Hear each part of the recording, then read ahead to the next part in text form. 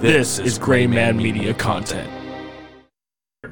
After more than a decade of denials, he confessed to 30 homicides committed in 7 different states between 1974 and 1978. An infamous killer with a cult-like following. Today on We'll Take a Bite, we talk about Theodore Robert Bundy. I climbed into the hills. I'm romantic. I would like Bigfoot to exist. One type is about 3 feet tall, very dark, not humanoid at all, yet lizard-looking. The creatures that I have seen mostly have been the greys. To the search for truth, little grey men from outer space who actually abduct humans.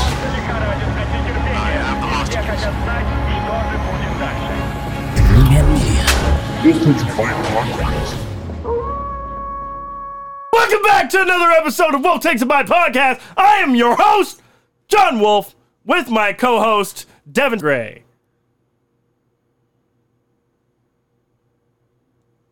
Sorry, we're having technical difficulty. He's frozen. He froze, and there we are. What's up? You're going to hate today's episode. Yeah, it's not going to be great. You're going to hate it. Yeah. So, today we're talking about Theodore Robert Bundy, also known as Ted motherfucking Bundy. John, we're talking about Ted Bundy. Okay, I'm just trying to figure out what's going on with this Apple pose you got going on over here. I'm about to sell you the next iMac. That's what's about to go down. Apparent fucking Lee. All you're missing is the pinky ring. Bro, if I could get the turtleneck. I could see you doing that. That'd probably be a good look on you. You think so? Yeah. I think my neck would bulge out the top. No, that's the part of the turtleneck. It hides the neck. Does it? Yes. I think all 3 chins. I think all of it would just kind of fluff up. Well, no, your beard would look fuller because that's pretty much the only place you have. This thing, good fucking luck. What happened there? What do you mean? Well, did you shave the sides a little bit? No, dude. This is just... It's fluffing down here at the bottom? I believe you. You're rooster cocking. Am I? It's what it is it's how I... It's a defense mechanism. It's how I look bigger to enemies. Oh, see? Pufferfish, like I said. No, peacocking. It's peacocking. Pufferfishing. Like that. Yeah. Okay. So if I ever get scared or intimidated, I'll just go...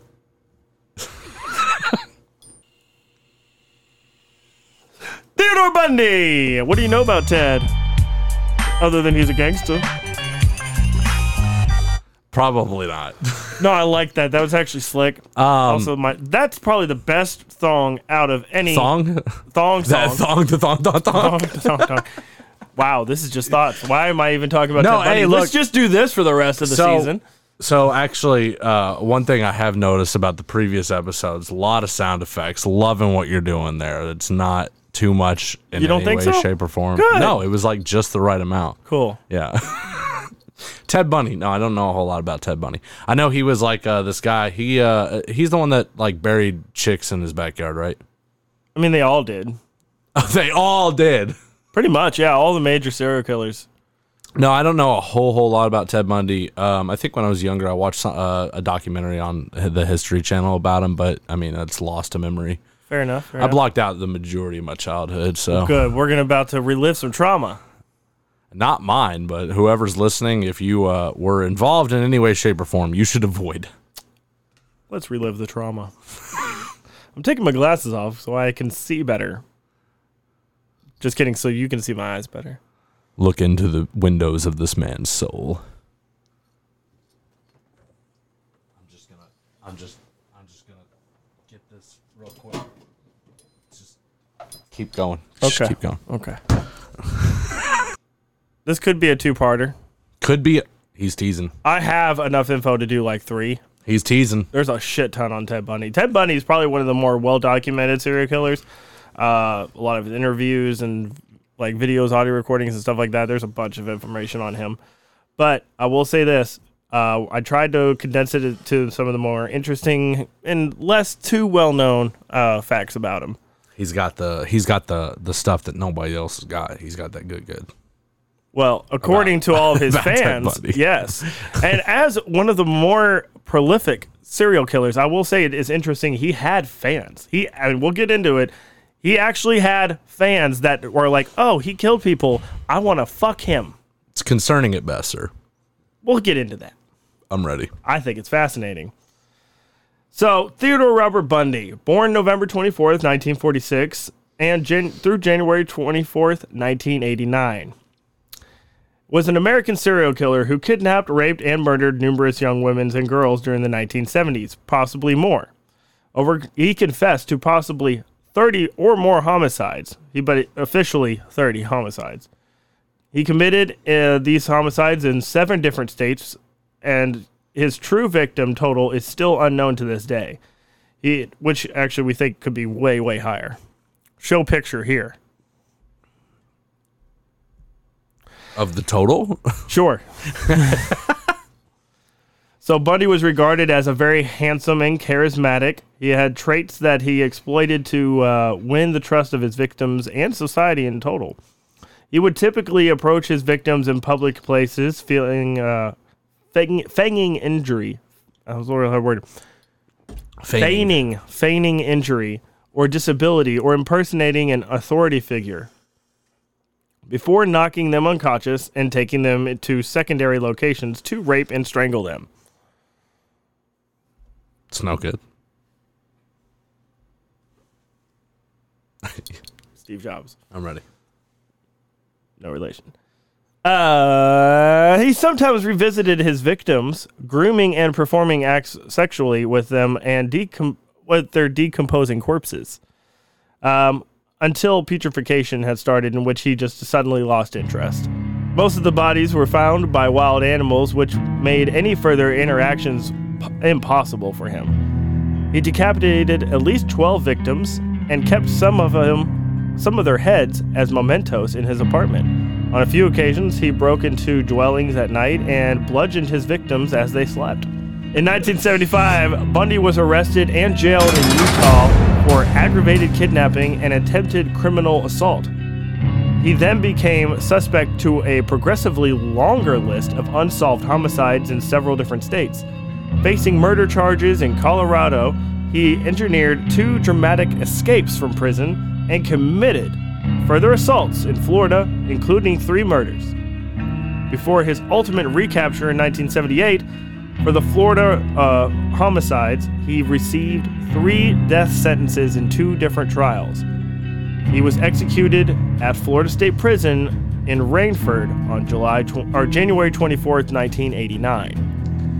You think, how fucked up would that be if they, killed the dude, resuscitated him, and then killed him 2 more times? Well, in my opinion, if you're going to get consecutive death sentences, you're really getting a buy one, get one if you only kill the man once. Well, in this case, he got buy one, get 2. Well, I mean, why would they have multiples? I mean, I get that, but it really isn't a further punishment unless you bring them back to life. I agree. I think it's more, it's for the survivors of the victims. It's like...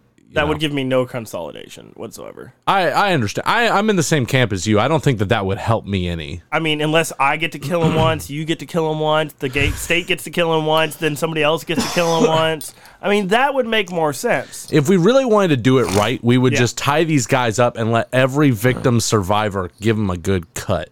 Well, there's no survivors. Well, the survivor, the family survivors. The people, yeah. There's the people who... I don't think that's the right word. No, I don't think so.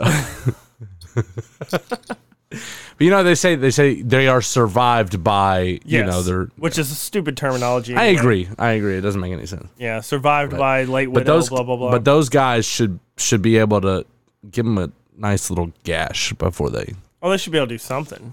Yeah. But the whole thing is, even in... I'm kidding. Penalty states, I'm not. Even in death penalty states, the honest truth is, it's not even a painful death. They're very humane about how they are. They're they give dogs, they put dogs down in more inhumane ways than serial killers and rapists and molesters, which is fucked up. I'm not. Also, they put more dogs down than serial killers, rapists, and molesters. Like, why are all these dogs getting death sentences? We need to be using that shit on these guys. When I was younger, Save dogs. I agree with that. But when I was younger, I had a very concrete idea of the philosophy behind the death sentence. As I've grown older and I've read more about philosophy in general, I am now more convinced than ever I'm not the person who should be making those decisions. I'm glad I'm not in legislation. Oh, yeah. I'm definitely a judicial individual myself. Yeah? Yeah. Real judge, jury, and executioner type guy? Yeah, Okay, yeah. I feel I'll it. make the hard decisions, but I can't make the laws. I just enforce them. If you give me the parameters within to operate, I will do what I need to do. I will come up with something creative for sure. Yeah, within that parameter. Like, I mean, look at the show. What Look is at too far? Look at the show. What is too far? Yeah, it's clearly not Ted Bundy. I mean, we covered cannibalism. Sure did. That was too far. Was it?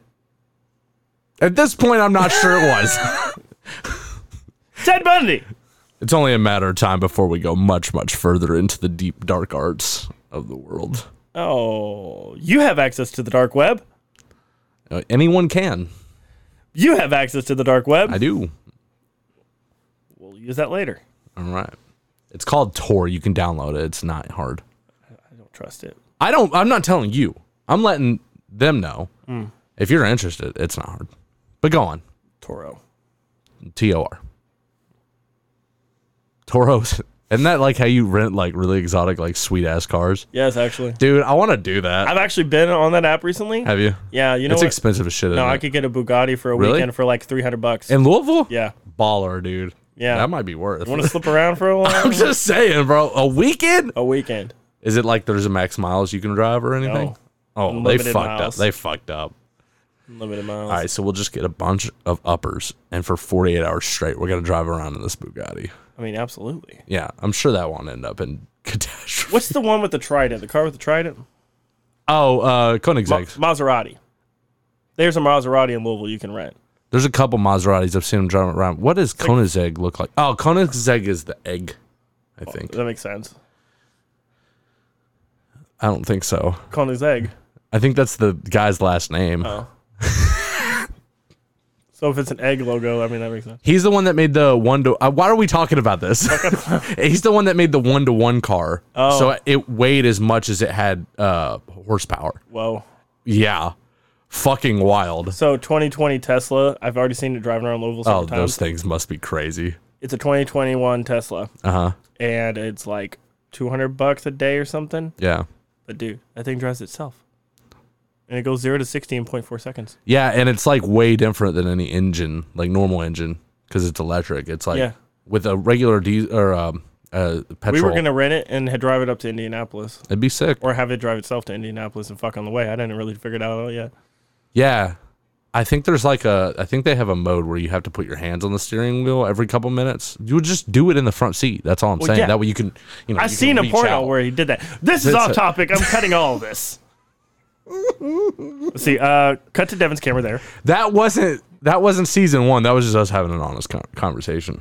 Biographer Anne Rule described him as a sadistic psychopath who took pleasure from another human's pain and the control he had over his victims to the point of death, even after. He once described himself as the most cold-hearted son of a bitch you'll ever meet. Attorney Paulie Nielsen, a member of his last defense team, agreed that Ted, she wrote, was the very definition of heartless evil. His own defense team said that.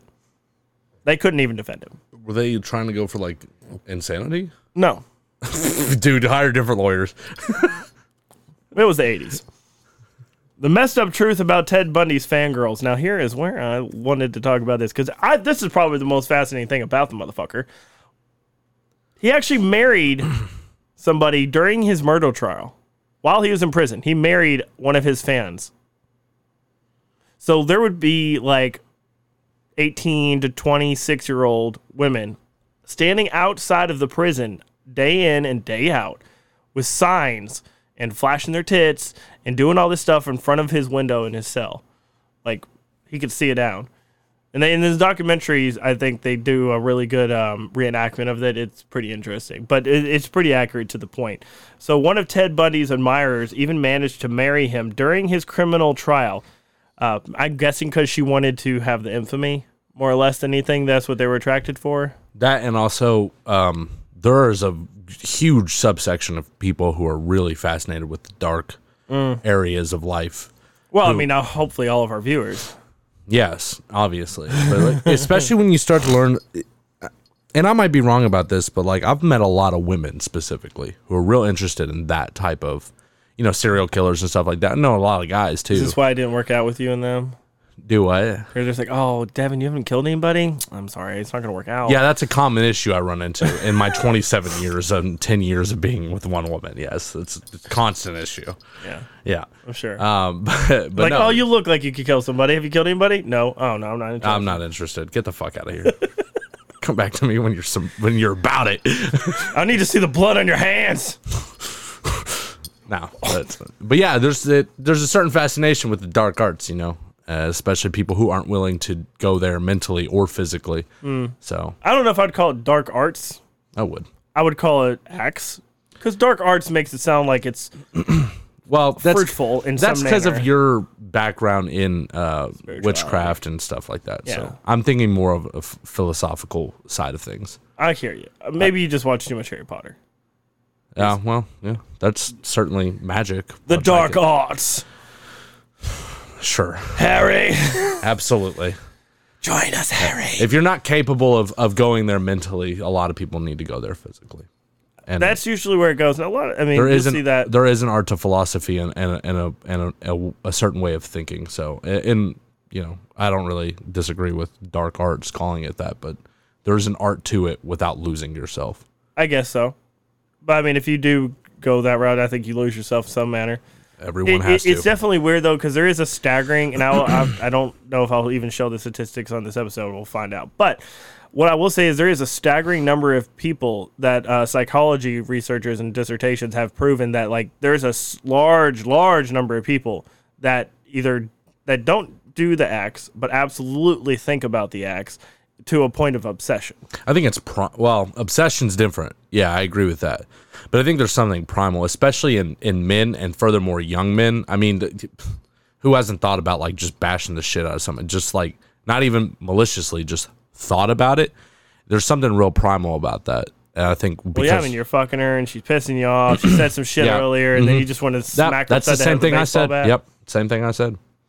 Well, I'm just getting clarification with more graphic detail on this episode. That's what I said. Yep, specifically that. You want to go into more detail, Devin? Please do. No, you.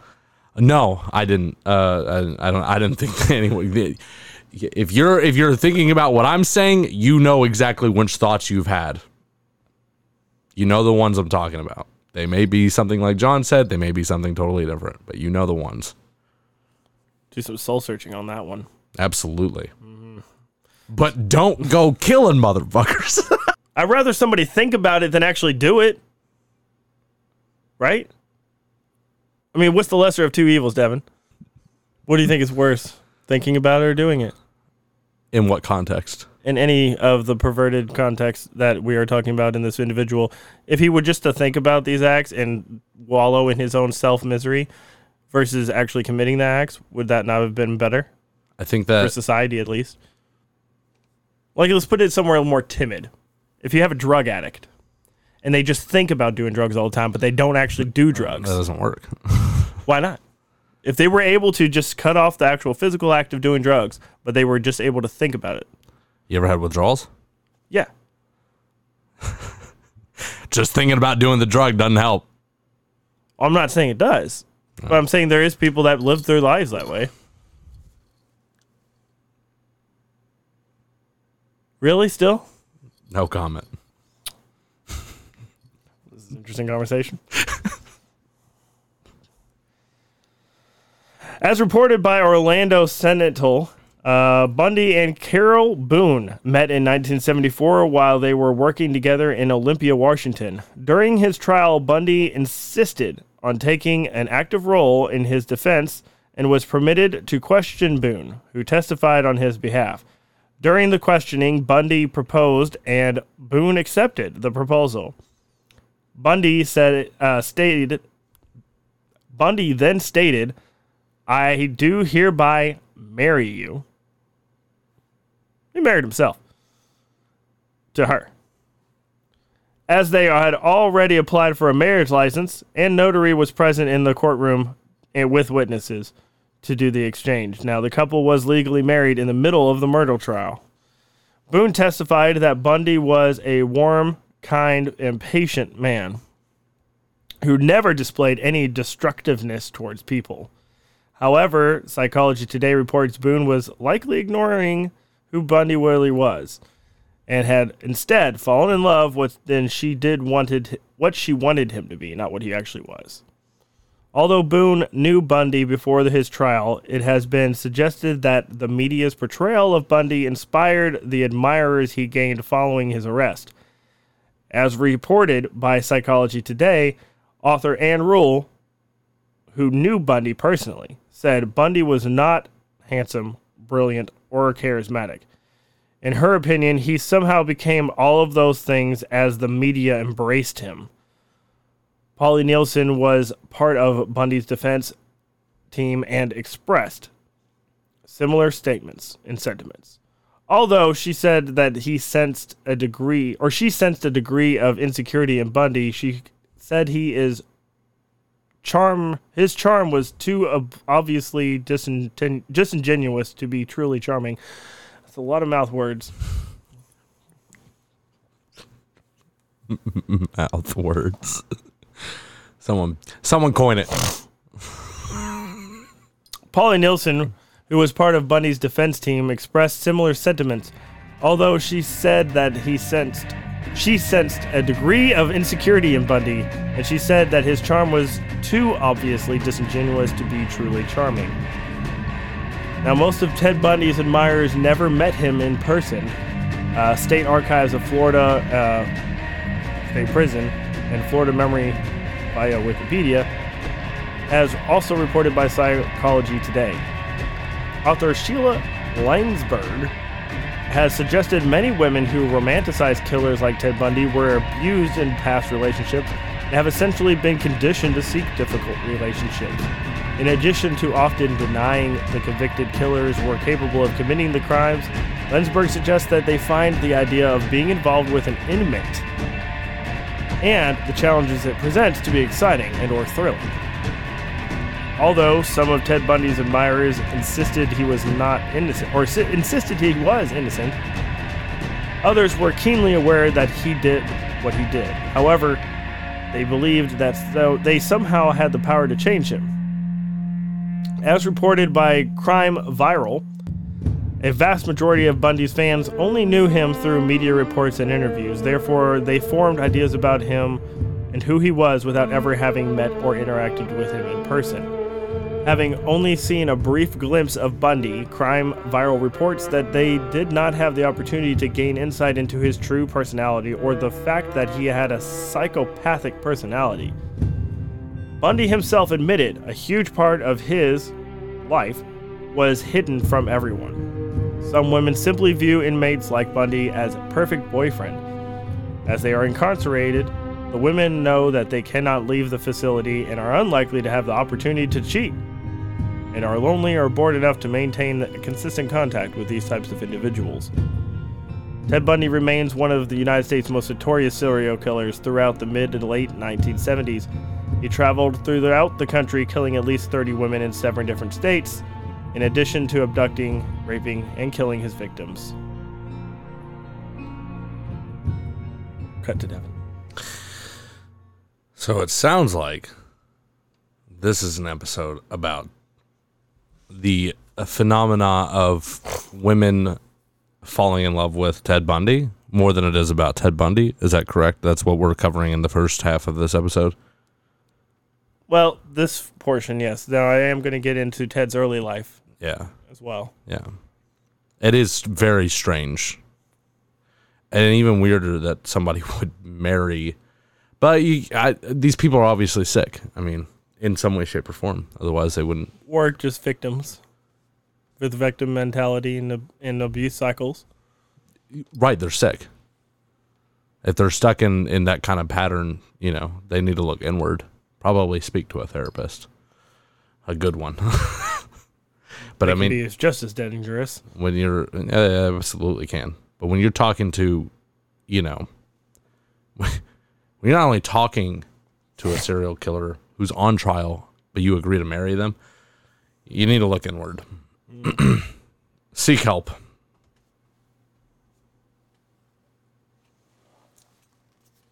So here is the interesting part.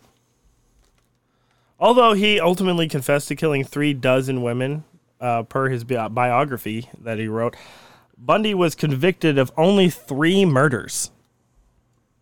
He got 3 death sentences for the 3 murders, even though he admitted to over 30. He only was convicted of 3 murders. Wow. They not have enough evidence on the other ones, even though they had a Other than confession. his fucking confession, which somehow didn't make it into the arraignment.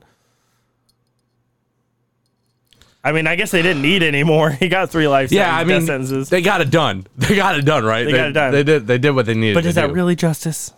No, No, it's not. it isn't. Most likely probably because they couldn't identify or find the rest of the bodies. Yeah. Yeah. And we're talking over 30 people, maybe more, And across the country, too. across the country. Yeah, it's a large footprint. Mm-hmm. And he was tried in the state of Florida. Is that right? Yes, he was found guilty of killing 2 Florida State University students along with the attempted murder of 3 others. Then in 1980, he was actually convicted of murdering a 12-year-old girl in a separate trial. Shit. All 3 were rape and killings, and he was sentenced for death for all 3 killings. That's fucked, man. Yep. Now, the heinous nature of Bundy's crimes was enough to draw international attention to his case. However, his physical appearance and demeanor also captured the attention of a startling number of women, as we have discussed. During Bundy's trial, reporters approached one of his admirers and asked about their fascination with the accused killer. And as reported by Crime Viral, the woman simply replied, "He just doesn't look like the type to kill somebody."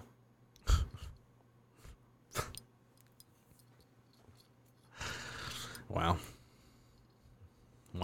Some dumb people in the 70s and 80s. There is monsters all around, and they don't look like monsters. They look like regular ass people. Mm-hmm. If you ever needed concrete evidence, there you go. Absolutely. Ted Bundy, ladies and gentlemen. If he travels in a van, be cautious. Yeah. Or a VW bug. Because apparently a lot of killers like those VW bugs. They look so innocent, the little cars. You don't think you can fit a body in there, but apparently you can. They're big old bubbles, though. Yeah, you can fit at least 2 bodies in the trunk. It's a lot bigger car than you may think. Mm-hmm. Yeah. A lot of headspace. I'm trying to remember the name of there. It was a remake movie or whatever that was like based on the true story of the California highway killer. Mm-hmm. I can't remember what the name of it was, but it was really, really good. I'm sure if you do even a half-ass Google search, you'll find it. They had a similar like arch nemesis bad guy in Criminal Minds. He was like kind of like going up and down a highway, and they were following him. That's what that was based on. Actually. Yeah, no, that's what I'm saying. Yeah, yeah, yeah. Criminal Minds also they cover a lot of stuff too. I think they actually made an disillusion in some of the earlier seasons that they were going after Ted Bundy but never got him. Really? Yeah. Which just shows the FBI didn't do shit. I thought it was more modern than that. Maybe a version of it, but well, I mean, adaptive stories. I mean, there's only so many well-documented serial killers, and I'm sure that they take a lot of that for their scripting. Yeah, for sure. I mean, you have to, write to what you know. Yep. Based on real life, it's easy. Cold case files too. Fact is often much more interesting than fiction.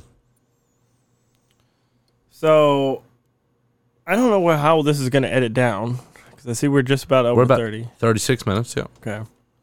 Let's go ahead and get some thoughts, and then we can wrap up and move on to the other portion, I guess. What are your thoughts? I think I've mentioned you've read a lot, but I've given my opinions. What are you thinking so far? I feel like you've avoided a lot of opinions.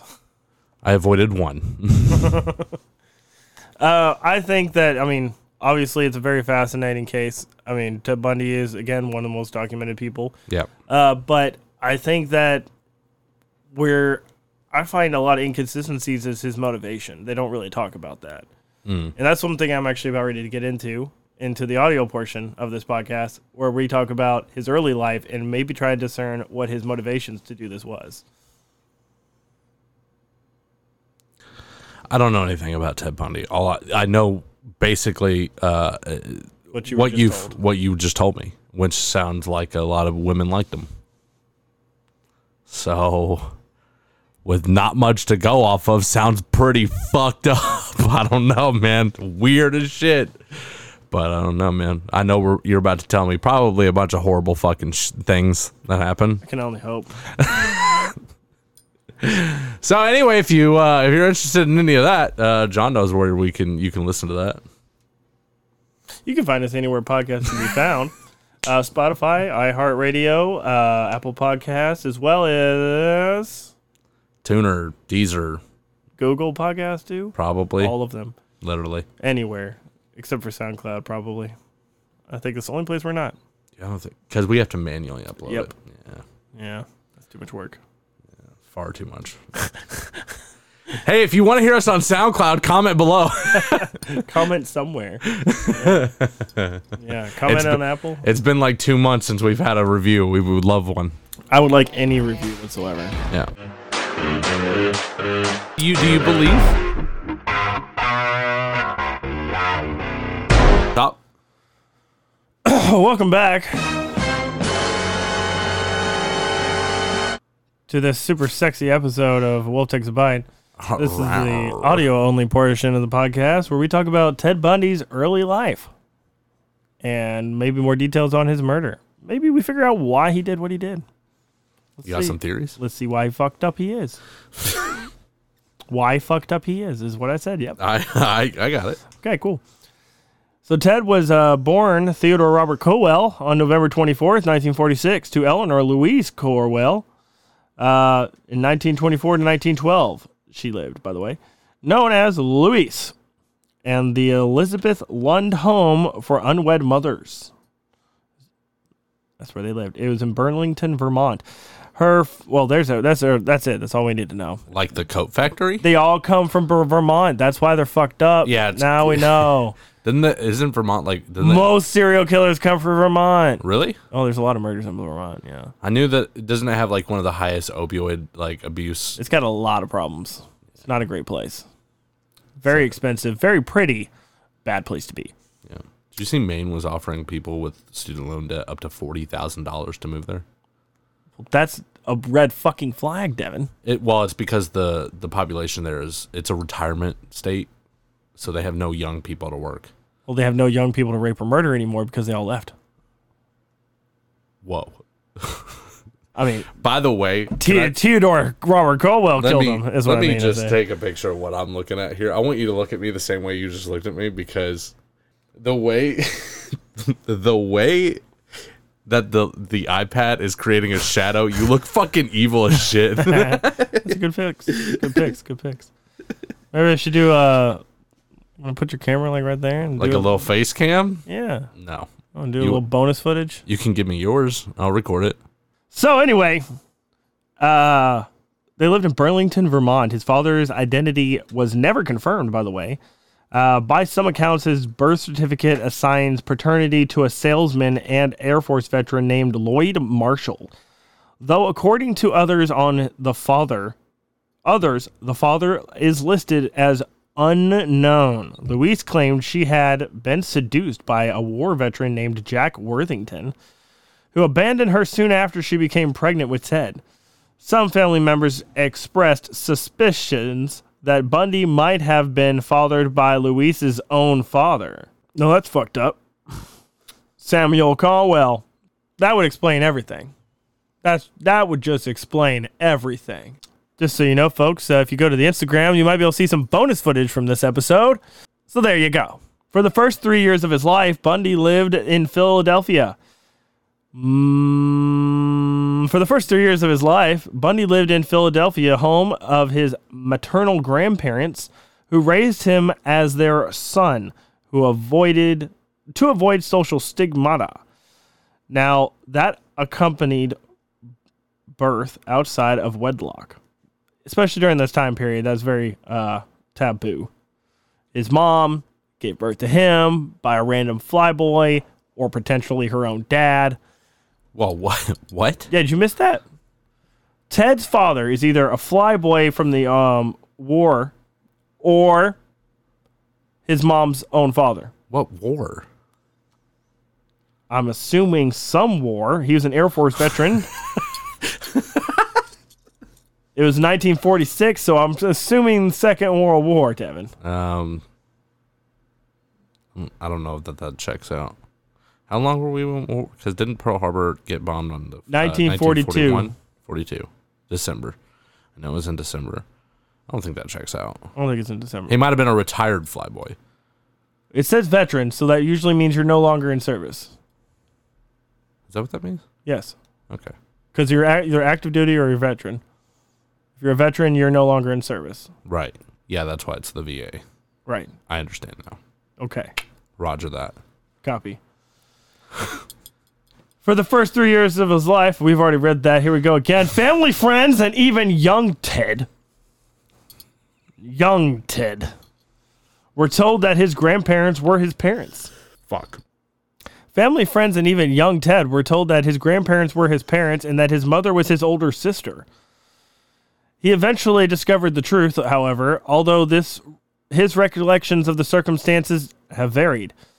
He told a girlfriend that a cousin showed him a copy of his birth certificate after calling him a bastard, but he told biographers Stephen Michaud and Hugh Ainsworth, yeah, you have to use the accent, otherwise it doesn't work, Hugh Ainsworth, that he found the certificate by himself. Bundy expressed a lifelong resentment towards his mother for never talking about him or talking to him about his real father, and for leaving him to discover that his true parentage for himself. His father's identity was never confirmed. Now let's take a break. I know that was very short, but this is important. I think this is why he is the way he is. Back to it. Right. Wait, you were going to tell us why he is the way he is? I think that's what I just did. Oh, that was... Okay, got it. I understand now. Yeah. I thought you were going to go a little... Yeah, then I got distracted by myself in the mirror, so, you know. Understood. Yeah. Roger. Copy that. Right later. So, well, what do you think? I think that we don't know who his mother or father is. Oh, so you didn't listen. Okay. So we know his mother is. Hello? We know who his mother is. You said his family and friends might have said he that didn't know. That he might have thought that Yeah, he didn't know and his family and friends didn't know. But his mom knew and his grandparents knew the story the whole time. Only thing Did that you nobody say that? knows. Yes. Only thing nobody knows for sure is who his father was. Which was either a flyboy or his grandfather. I thought you said dad earlier. His mom's dad. Which would have been easier to say grandfather, but now I put it together. Okay. So he was either sired by some random flyboy or his own grandfather that raped his mom, which was old enough just to be like a few years older than him when he was growing up. So like it was his older sister, like that's what they were telling him. That's okay. That's and why that his grandparents were his actual parents. That's what he believed. Yeah. Yeah. Got it. Now your words. Confusion. In some interviews, Bundy spoke warmly of his grandparents and told the rule that he identified with and respected and clung to. He clung to his grandfather. In 1987, however, he and other family members told attorneys that Samuel Cowell was a tyrannical bully and a bigot who hated blacks, Italians, Catholics, Jews, beat his wife and the family dog. So he was a cop. No, I'm just kidding. And swung neighborhood cats by their tails. He once threw Luis's younger sister, Julia, down a flight of stairs for oversleeping. Starting to get flashbacks. He sometimes spoke aloud to unseen presences and at least once flew into a violent rage when the question of Bundy's paternity was raised. Bundy described his grandmother as a timid and an obedient woman who periodically underwent electroconvulsive therapy for depression and feared to leave their house towards the end of her life. Bundy occasionally exhibited disturbing behavior at an early age. Julia recalled awakening from a nap to find herself surrounded by knives from the kitchen and 3-year-old Ted Bundy standing by the bed smiling. I love the electroshock therapy thing. Like, hey doc, I'm sad. Oh, well, let me hook you up to this fucking car battery. Yeah. Woo! Modern medicine. How do you feel like the fact that he's a 3-year-old surrounding one of his cousins with a bed full of knives? Very strange. However, like I alluded to before I got off topic, there is a testing period, especially at that age, where you're trying to figure out what's socially acceptable. And if you don't have strong role models and parents, you can go further and further and further. However, It's a big test, Devin. it's a massive test. It's concerning to say the least. However, I feel like my reply would be, thank you for giving me all of these items to defend myself with as I lay in a bed full of sharp objects. But I'm a firm believer that if it's not necessarily that there isn't such a thing as bad kids, because there is, but a lot of it can be traced back to your role models. And if your parents are one of those type of people who are too afraid to actually parent and do what's necessary, you can end up with a child who goes much, much further than is necessary. Because they're just doing things to see what's socially acceptable. Yeah, but it's still like... No, it's still very fucking weird. But those kids, when you go out to a restaurant and the fucking kids are screaming. Oh, I know exactly what you're talking about. And then you see the parents, and the parents are just sitting there acting like they can't do anything about it. Well, they can't, because you can't just walk up to the kid and smack the fucking shit out of him like you do at home. My kids do not scream out in public, and there's a reason why. It's because they've been told not to. You got to step up and be a parent. But when a kid acts out like that in public, you can't do nothing in public. First off, you shouldn't need to hit your kid. Like a little flick or something like that may be, something to do. But all you're doing is giving massive amounts of negative punishment for what's honestly just a minor infraction as far as social acceptability. This is my opinion, obviously. People are allowed to parent however they like. This is my experience. My kids don't behave like that in public. They're much worse at home than they are out in public, actually. I would prefer that. As you've noticed, my kids will run around this apartment screaming, but then you take them out and they're fairly well behaved. And that's how I think most people should be. Bundy was back in Washington by the fall of 1969 when he met Elizabeth Colfer. When was this? The fall? Fall of 1969. Nice. Identified in Bundy literature as Meg Anders, Beth Archer, or Liz Kendall. A divorcee from Ogden, Utah, who worked as a secretary at the University of Washington. The School of Medicine, by the way.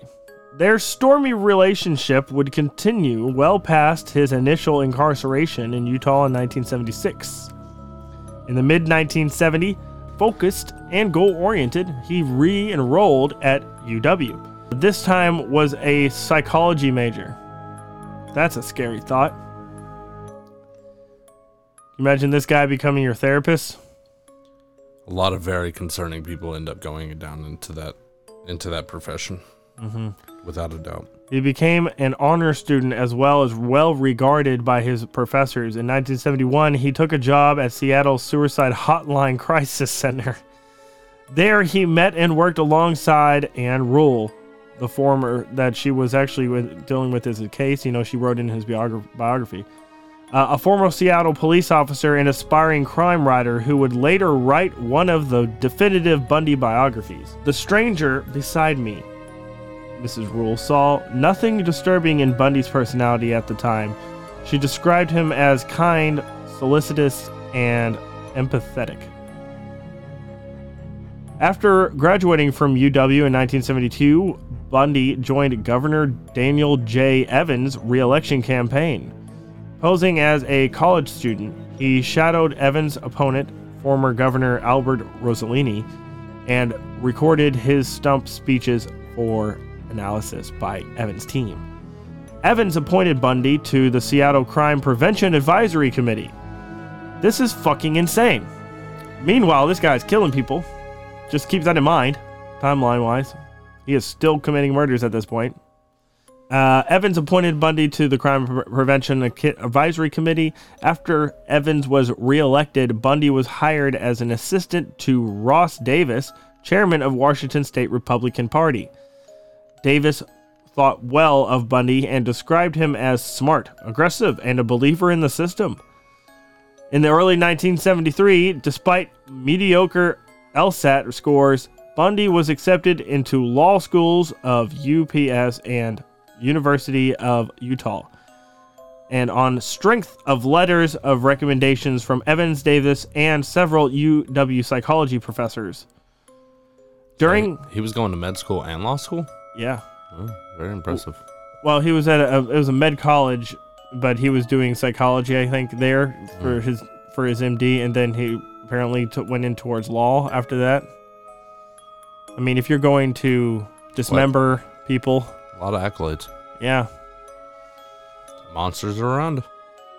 During a trip to California on the Republican Party business in the summer of 1973, Bundy rekindled his relationship with Brooks. She marveled at his transformation into a serious, dedicated professional.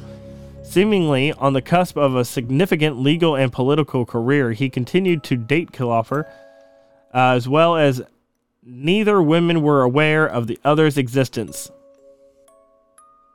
In fall of 1973, Bundy matriculated at UPS Law School and continued curating books, who flew to Seattle several times to stay with him. They discussed marriage, and at one point, he introduced her to Davis and his fiancée. He's talking about Colliper, however you say that last name. The one that he was... Well, he had two. The one he was dating in the med college. Right. Then he had the other girl he was dating when he was doing his political career thing. Very interesting. Yes. In January 1974, he abruptly broke off all contact. Her phone calls and letters were unreturned. Finally reaching him by phone a month later, Brooks demanded to know why Bundy had unilaterally ended their relationship without explanation. In a flat, calm voice, he replied, "Stephanie, I have no idea what you mean," and then hung up. She never heard from him again. He later explained, "I just wanted to prove myself, and I could have married her."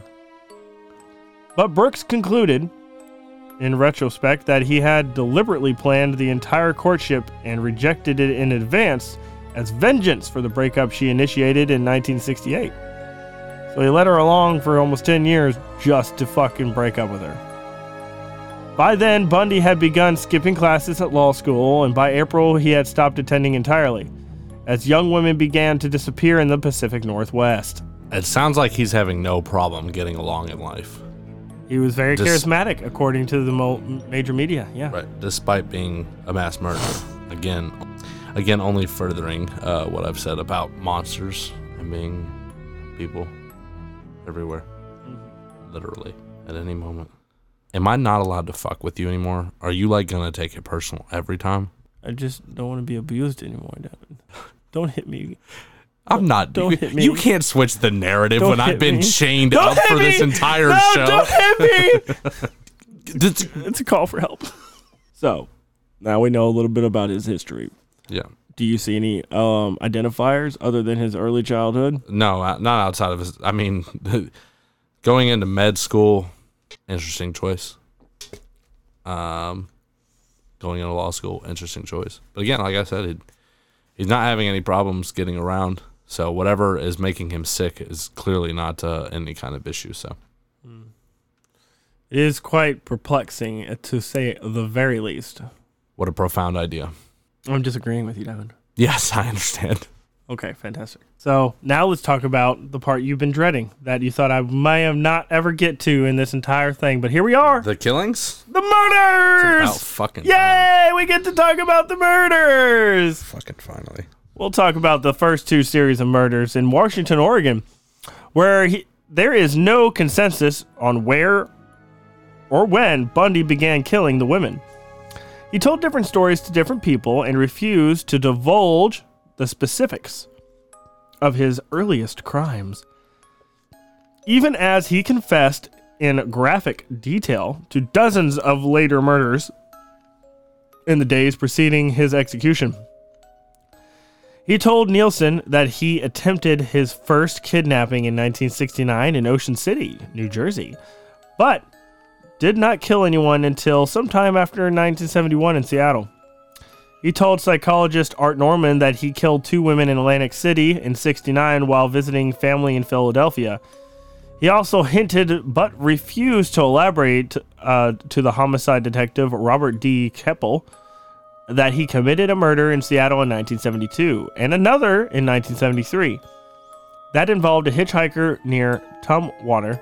Rule and Keppel both believed that he might have started killing that time. As a teenager, his earliest documented homicides.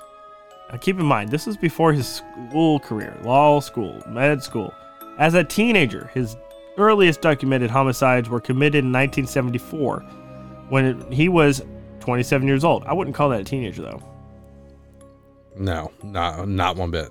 Oh, I see what I did. I swear it cut between 2 pages, so I read that wrong. I was going to say he was 27 and he still hadn't been to college? Right. Rule and Keppel both believe that he might have started killing as a teenager. Now, his earliest documented homicides were committed in 1974 when he was 27. By then, by his own admission, by the way, he had mastered the necessary skills in the era before DNA profiling to leave minimal incriminating forensic evidence at crime scenes. Hence his law studies, what he was probably doing while he was in med school as well. Shortly after midnight on January 4th, 1974, around the time he had terminated his relationship with Brooks, Bundy entered the basement apartment of 18-year-old Karen Sparks. Identified as Joni Lenz, Mary Adams, and Terry Caldwell by various sources. So why does she have so many fucking names? That's sus. Super sus. She was a dancer and a student at UW. After bludgeoning Sparks senseless with a metal rod from her bed frame, he then sexually assaulted her with the entire rod. He then sexually assaulted her with the same rod or a metal spelcum, causing extensive internal injuries, and she remained unconscious for 10 days, but survived with permanent physical and mental disabilities. In the early morning hours of February 1st, Bundy broke into a basement room of Lydia Ann Healy, a UW graduate who broadcasted morning radio weather sports for skiers. He beat her unconscious, dressed her in blue jeans and a white blouse and boots, and then carried her away. During the first half of 1974, female college students disappeared at a rate about 1 per month. On March 12th, Donna Gail Mason, a 19-year-old student at Evergreen State College in Olympia, 60 miles southwest of Seattle, left her dormitory to attend a jazz concert on campus but never arrived. April 17th, Susan Elaine Raincourt disappeared while on her way to her dorm room after an evening advisors meeting at the Central Washington State College in Ellensburg. 110 miles southeast of Seattle, 2 female Central Washington students later came forward to report encounters, one on the night of Raincourt's disappearance and the other 3 nights earlier, with a man wearing an arm sling, asking for help carrying a load of books to his brown or tan Volkswagen Beetle, Devin! God damn it. Ha ha! On May 6th, Robert Parks left her dormitory at Oregon State University. Corvallis. That's right. At Oregon State University in Corvallis, 260 miles south of Seattle, to have coffee with her friends at a memorial reunion, but never arrived. Detectives from King County and Seattle police departments grew increasingly concerned. There was no significant physical evidence, and the missing women had little in common, apart from them being young, attractive white college students with long hair parted in the middle. On June 1st, Brenda Carol Ball, 22 years old, disappeared after leaving Flame Tavern in Buren, near Seattle-Tacoma International Airport. She was last seen in the parking lot talking to a brown-haired man with an arm sling. Oh, he had like a ruse. Oh, yeah. Yeah, he had a ruse going. Help. Yeah. Can you help me out with these textbooks? Yeah. I got my arm in a sling here. Yeah, I'm of no... This arm is disabilitated, so I Yeah. could never strangle and Right, rape I'm ya. of no threat to you. Exactly. Yeah. It's pretty clever. I mean, if I was going to do it, that's... Don't trust anybody wearing medical equipment. Ever. No. Especially like a hard cast, bro. That's a weapon on his arm. You see somebody in a cast or in a wheelchair or on Blind. crutches. You just don't. You help don't trust those people. them. You don't talk to them. You do not help those. You don't people. know what's gonna happen. If anything, you trip them. They got an AK hidden in that shit somewhere. You got an AK. Appendix carry AK-47. Yeah, you got plenty of room underneath that wheelchair to hide a firearm. I know Absolutely. It's a big problem. you do. It is. It's sweeping the nation at vast rates. Likely caused by a podcast localized in Louisville, Kentucky, where people say they got the idea. And can only be stopped by wheelchair ramps or their lack of. We gotta put. It's like you know how in urban areas they put like the skate stoppers that way people can't Or grind. the homeless bench people where they put a statue of a homeless person sleeping on a bench. It's like, you want to sleep here, but we put a bronze statue of you sleeping on the bench. So now you can't sleep on the bench. Get fucked. Get fucked. Nobody can sit on this bench. It's pointless. I don't like that. Or actually in Chicago, they actually have spikes that they after a certain hour they come out of the ground. Urban deterrence, I believe, is what they're called. It's fucking horrible. It is. That's a whole nother episode. The conspiracy of the homelessness and the government's attack on homelessness, and which, by the way, government self-induced homelessness. Just so you know, they want to keep people down. In the early hours of June 11th. UW student Oregon Hawkins vanished while walking down a brightly lit alley between her boyfriend's dormitory residence and her sorority house. Well, that's where you fucked up. The next morning, 3 Seattle homicide detectives and criminalists combined combed the entire alleyway on their hands and knees, finding nothing. Really on their hands and knees? Doubtful to say the least, sir. Bundy later told Capel that he lured Hawkins into his car and knocked her unconscious with a crowbar. After handcuffing her, he drove her to Iosqua, a suburb 20 miles southeast It's or pronounced ayahuasca, sir. It's Issaquaha, and I can't say it. You take it and It's then you not trip ayahuasca. for 18 hours. There's not a W or a U. It is Issaquuah. Figure that out. 20 miles east of Seattle is all that's important, I guess. Where he strangled her and spent the entire night with her body. He told Keppel that he returned to the UW alley the morning after, and in the very midst of a major crime scene investigation, located and gathered Hawkins' earrings and one of her shoes, where he had left them in the adjoining parking lot. While they're looking for evidence, he walked into the crime scene and picked up the evidence. They do say that criminals often revisit the crime scene.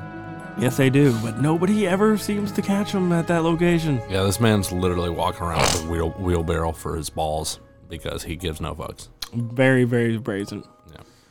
Now, like I said, he left those items in the adjoining parking lot and then departed unobserved.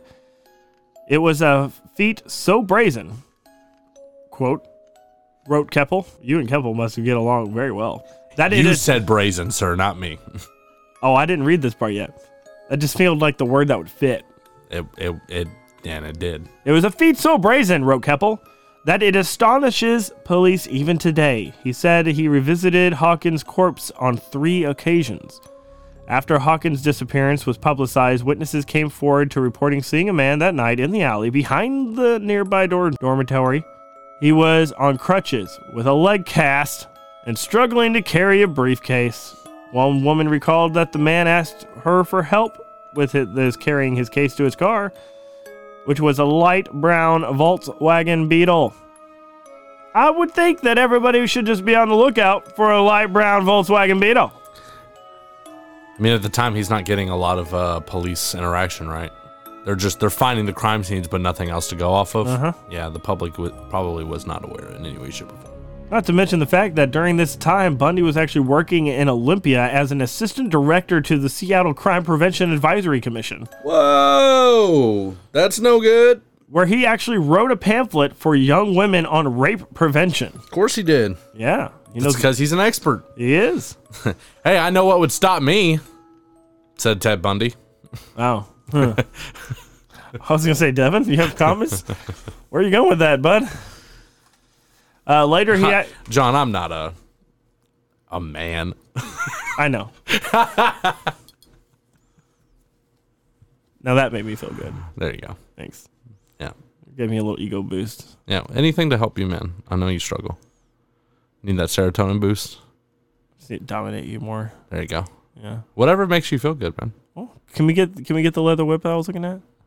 Yeah, you're more than welcome to purchase whatever you like. Oh yeah, I'll use it on you. Later, he wrote that he actually worked at the Department of Emergency Services, a state government agency involved in the search for missing women.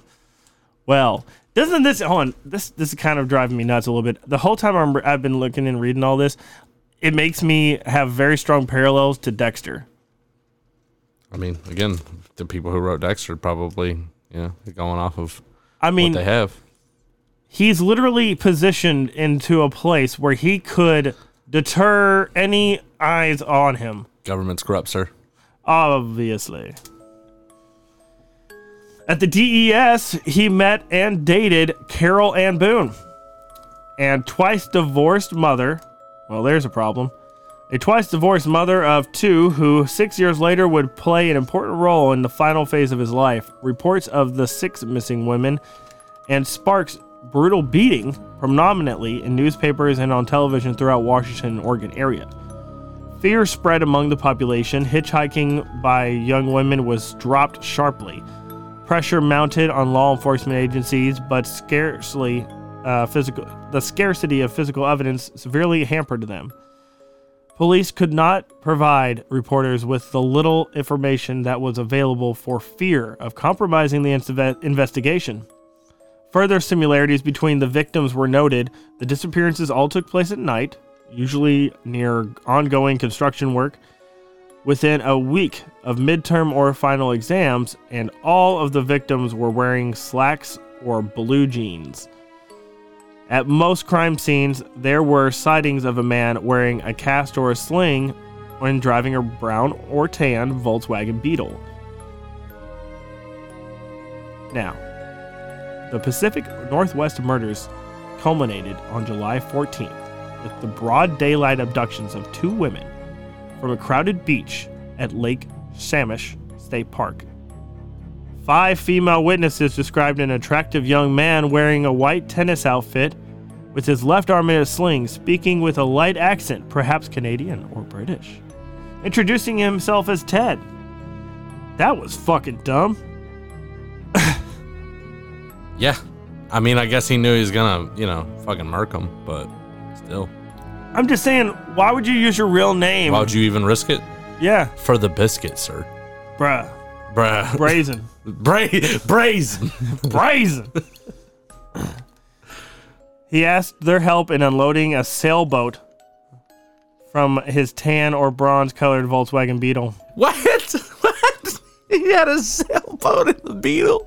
Well, like a model boat, probably the motorized one. Okay. That makes way more like, hey, can you help? Man, he's got some tricks up his sleeve, man. This was 70s, 80s. I mean, they definitely could have, I think they had versions of those RC sailboats by then. Probably. Not like they do now, but yeah, there's definitely some of that. 4 people refused, one accompanied him, and as far as his car, saw that there was no sailboat and fled. Smart woman. 3 additional witnesses saw him approach Janice Ann Ott, 23-year-old, a probation caseworker at King County Juvenile Court, with a sailboat story, and watched her leave the beach in his company. Bundy shifted much of his criminal activity eastward from his base in Utah and Colorado. On January 12th, a 23-year-old registered nurse named Karen Ian Campbell disappeared while walking down a well-lit hallway between the elevator of her room and at the Willwood Inn, which is now called the Willwood Lodge, if you would like to go there.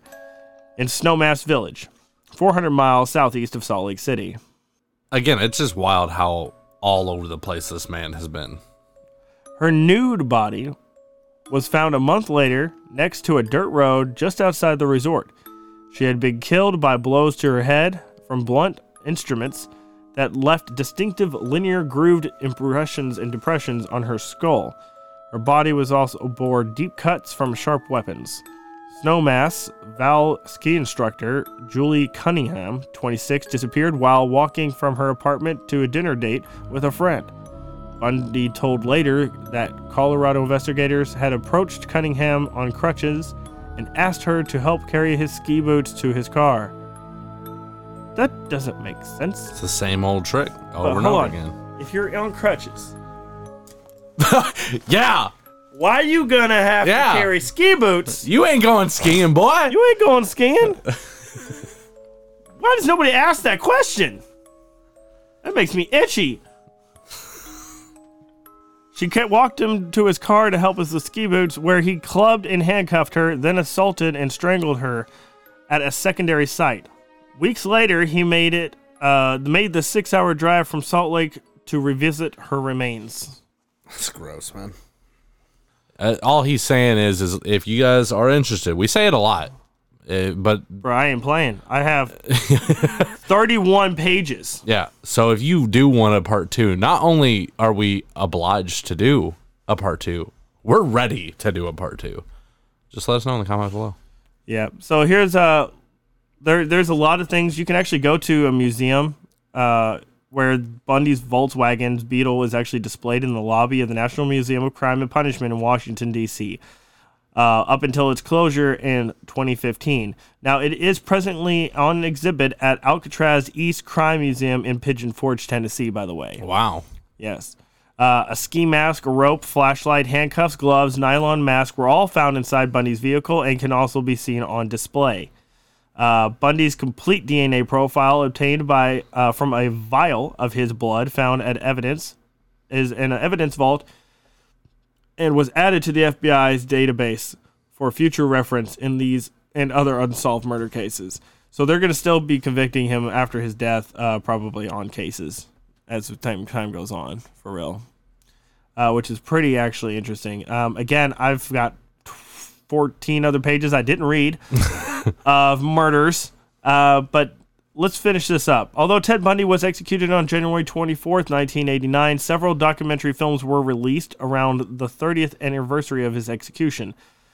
They seem to have inspired an entirely new generation of admirers for Ted Bundy, as a matter of fact. As reported by MTV News, a startling number of teens and young adults have taken to social media sites, including TikTok, to express their interest and even admiration for this convicted serial killer. In some of the clips, the teens and young adults portray themselves as getting dressed and ready for a date with Ted Bundy. Some videos include role-playing, with both males and females portraying Bundy's victims, and even some of them portraying as the killer himself. Alternatively, MTV News reports that one user attempted to convince her followers that she was Bundy's granddaughter. However, she later admitted it was simply a joke, and it is unclear how many of the teens and young adults are actual fans, of whether they are simply trying to increase their number of followers or not. There's still a fair number of people who have a deep fascination with this serial killer. Yeah. Lots of people get weird about serial killers, man. It's weird. Well, I mean, it's good to remember things in history, but I mean, I think our younger generations right now, our teens and stuff, are taking it way too far. There's a difference between remembering and glorifying, I believe. There is that. There is that. Absolutely. So this has been Wolf Takes a Bite out of topic. No, I'm just kidding. This has been Wolf Takes a Bite out of Ted Bundy. As always, you can follow me on Facebook, Instagram, Twitter at Wolf Takes a Bite Pod. And of course, this episode is brought to you by Gray Man Media. You can find us at graymanmediaco.com. Also, if you're interested in starting a podcast of your own, you can use our affiliate link down below to visit our RSS provider, Transistor. Nice. Leave us a rating and comment on this show. That really helps us bring us the content that we want to make you. And of course, this episode is brought to you by Gray Man Media. You can also find us at graymanmediaco.com. And while you're there, go check out our store and send us pictures of the latest Gray Man swag. We'll be back next week for another episode of Wolf Takes a Bite. Oh yeah, and keep your eyes open for more information on Wolf Takes a Bite content and subscribe on our YouTube channel for even more of your favorite shows. I love you guys. Remember, question everything, and we'll see you on the next one. We had 2 different sets of notes. Ba, ba, ba, ba, ba, ba. I use the same one that we always use. I do not know what happened, sir. That's what I have. Why'd you read the... I just copy and paste it. This is from your scripts. No. Yes. No, it isn't. Yes. You Bet me? updated. Bet me? You updated. Bet me? That. Okay.